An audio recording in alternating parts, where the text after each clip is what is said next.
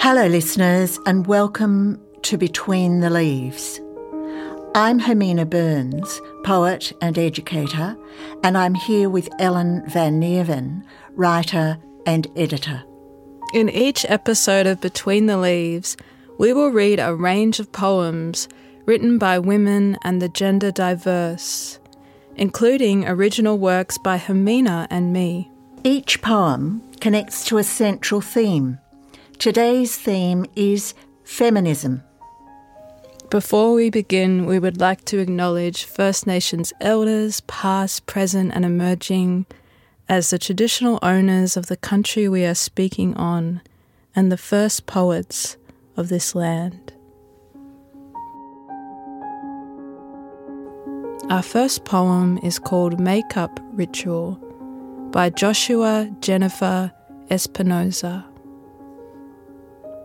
This is not another feminist poem about the tyranny of Western standards of beauty. Or maybe it is. As a trans woman, I'm still not sure what I'm allowed to contribute to the topic. According to some, I exist only to reinforce gendered violence, my body a blade sliding up and down the legs of real women, forcing its way under their arms and carving the language of misogyny into every surface. Wow, who knew I had so much power? I don't even leave the house unless I've had time to build a world on my face and make myself palatable for public consumption. Is it so wrong to be afraid when I've seen what can happen, when I've had it happen to me? In my life, there is nothing more beautiful than dissociating in front of a mirror and drawing perfect lines across the flesh, wrinkle to wrinkle, eyes rolling up into themselves, plastic pulling lashes into little curls. I live to cover my shadow with blood, to cake my entire image. For me, this means something like safety, like a hit of oxygen from a falling plane. The first time I saw my face made up, I couldn't help but cry it all off. What will I call myself now? I wondered. It helps to have a name, even though a name is a room you can never leave.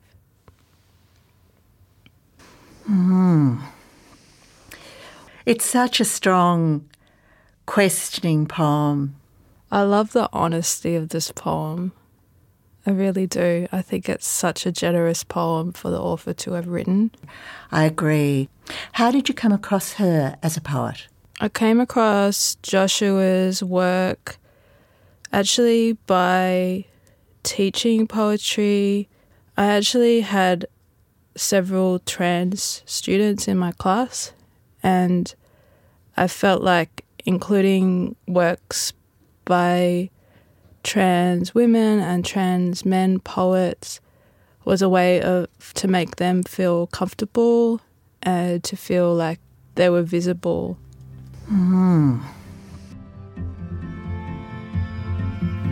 Now I'm going to read a short poem written by my mother, Maria van Neerven Curry. It's called Not Your Mother. I'm not your mother. You should be loved, upheld. I'm not your mother. This was to be told as it should be, as told in the books of mothers. Mothers sacrifice themselves, give pots of gold, fight the demons that attack, fight off the enemy. I'm not your mother. She would be bold, fierce, leave herself behind to make new roads for you to glide through, help you dance, roam the earth for adventure, unafraid, unashamed to solo fly among other daughters, to seek the unseekable. This, my daughter, is for you. But I'm not your mother. What does this poem mean to you, Ellen? For me, it is a feminist act to read a poem by my mother. My mum is talking about the pressure on herself to be this kind of mother that solves all problems, that socialization of the role that a mother, the things that a mother is meant to do, and the pressure that other mothers put on each other. And the word sacrifice, that really keeps coming up. When she first read this poem to me, I was like, wow, where did that come from? That's so strong.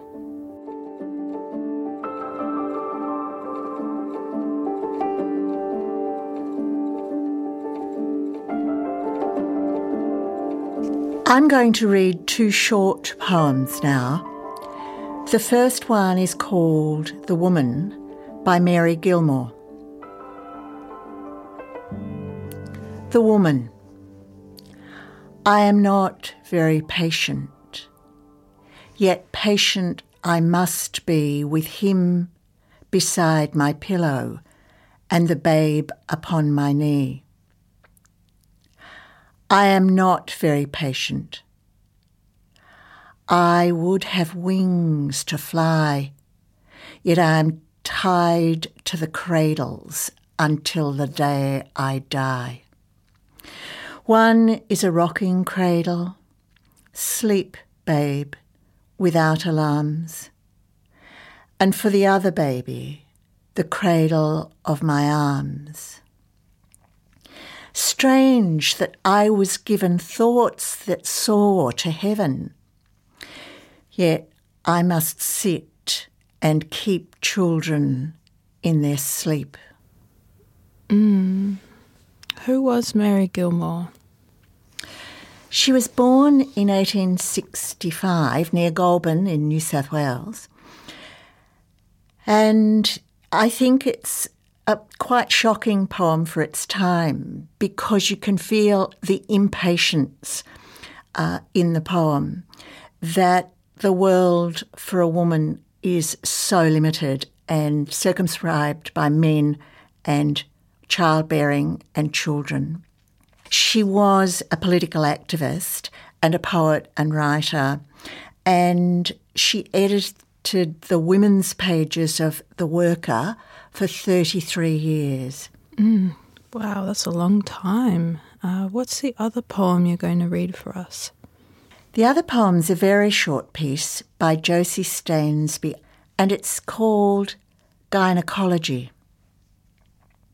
How can you, gynecologist, who studiously remain impregnable, understand the human needs of pregnant patients? Yes, that says it all, doesn't it? And it was written in a time when almost all doctors were male and all gynecologists were male. And speaking to Josie about permission to read this poem, I asked her what the circumstances were, and she said that she was feeling overwhelmed by masculine insensitivity when she was having a very difficult pregnancy.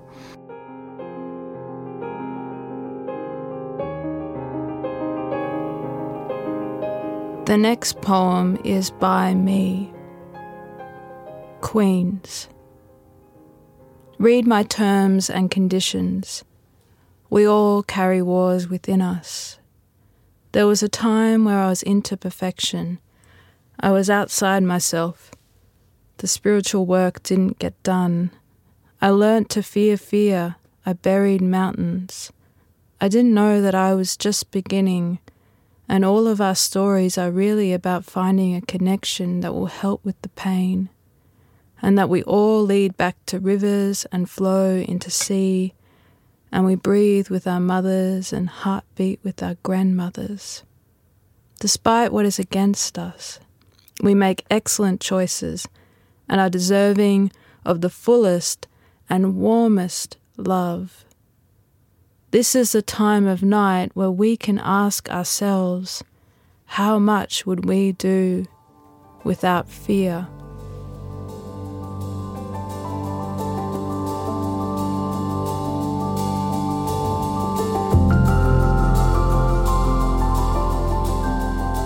For our final poem today, we're going to hear Maxine Beneba-Clarke read a piece she wrote for the Victorian Women's Trust.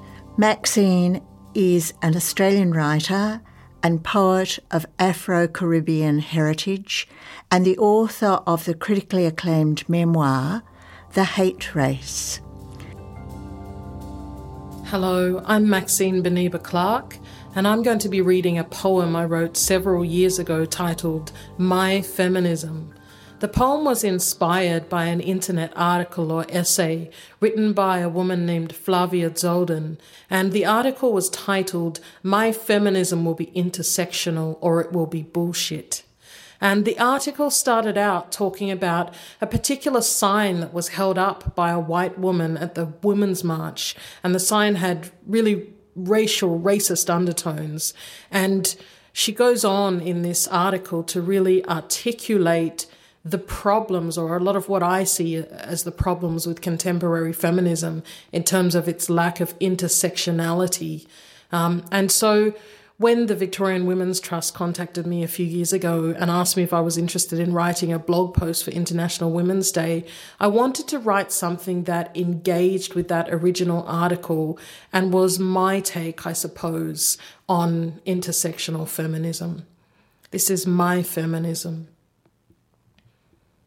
The local women's march is pink-dressed, determined, alive. The cheering, chanting mass streams past the inner Sydney sites. A bold sign sent a crowd floating up on high says, I'll see all you nice white ladies at the next Black Lives Matter march, right? My feminism is intersectional, or my feminism is a lie.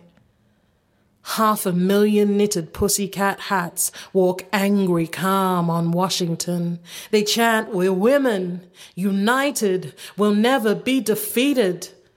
My feminism is the black sister, white cap, fierce as, you know the one.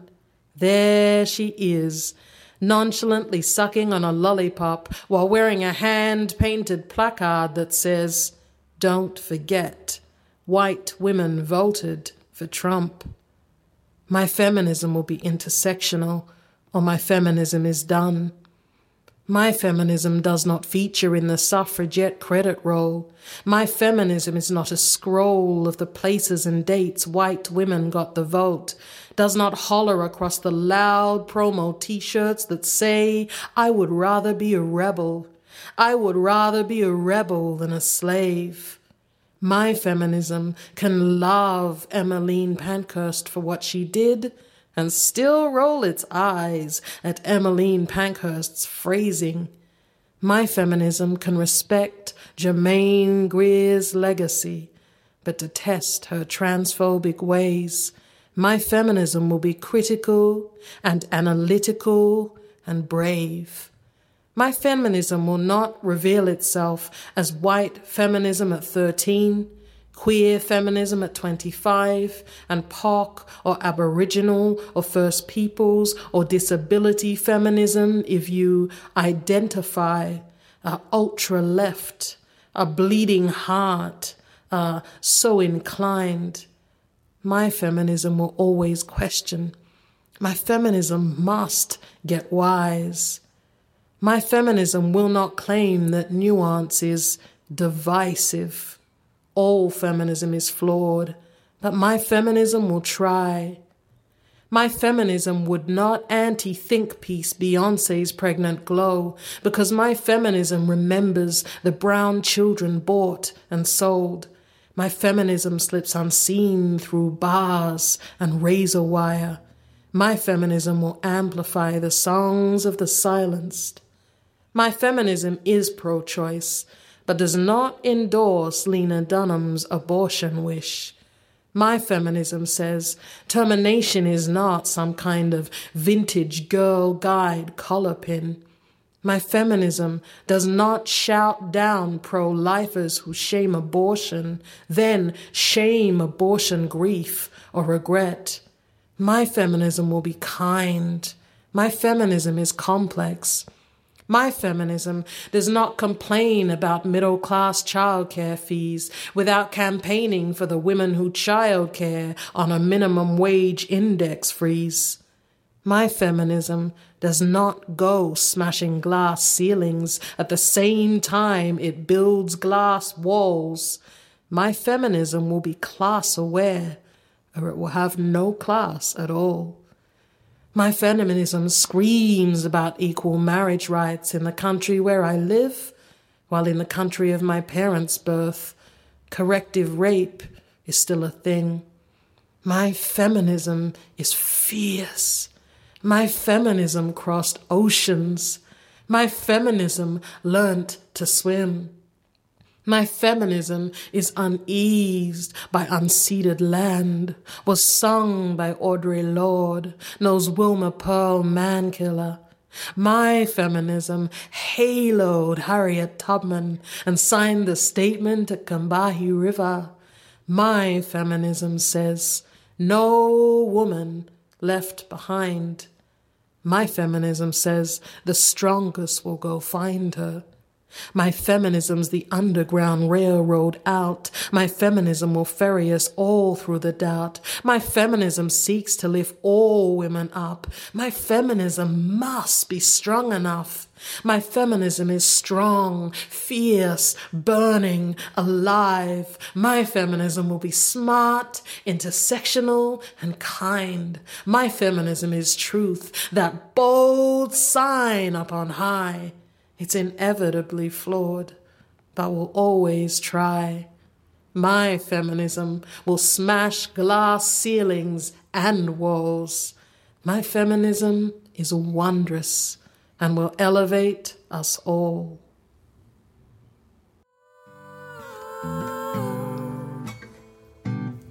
You've been listening to Between the Leaves, proudly brought to you by the Victorian Women's Trust. For more information about this podcast, visit betweentheleaves.com.au and follow @BetweenTheLeavesPod on Instagram. You can also find out more about the Victorian Women's Trust via their website, vwt.org.au, or follow them on social media @Vic Women's Trust. All of the poems you have heard today were handpicked by your hosts, Hermina Burns and me, Ellen Van Nieven. Our co-producers are Mary Crooks, Maria Shakuti and Ali Oliver Perham. Between the Leaves was recorded at the Voice Plant in Brisbane, Squeaky Clean Studios in Melbourne, and mixed by Nicholas Pollock. Thank you for listening. Until next time.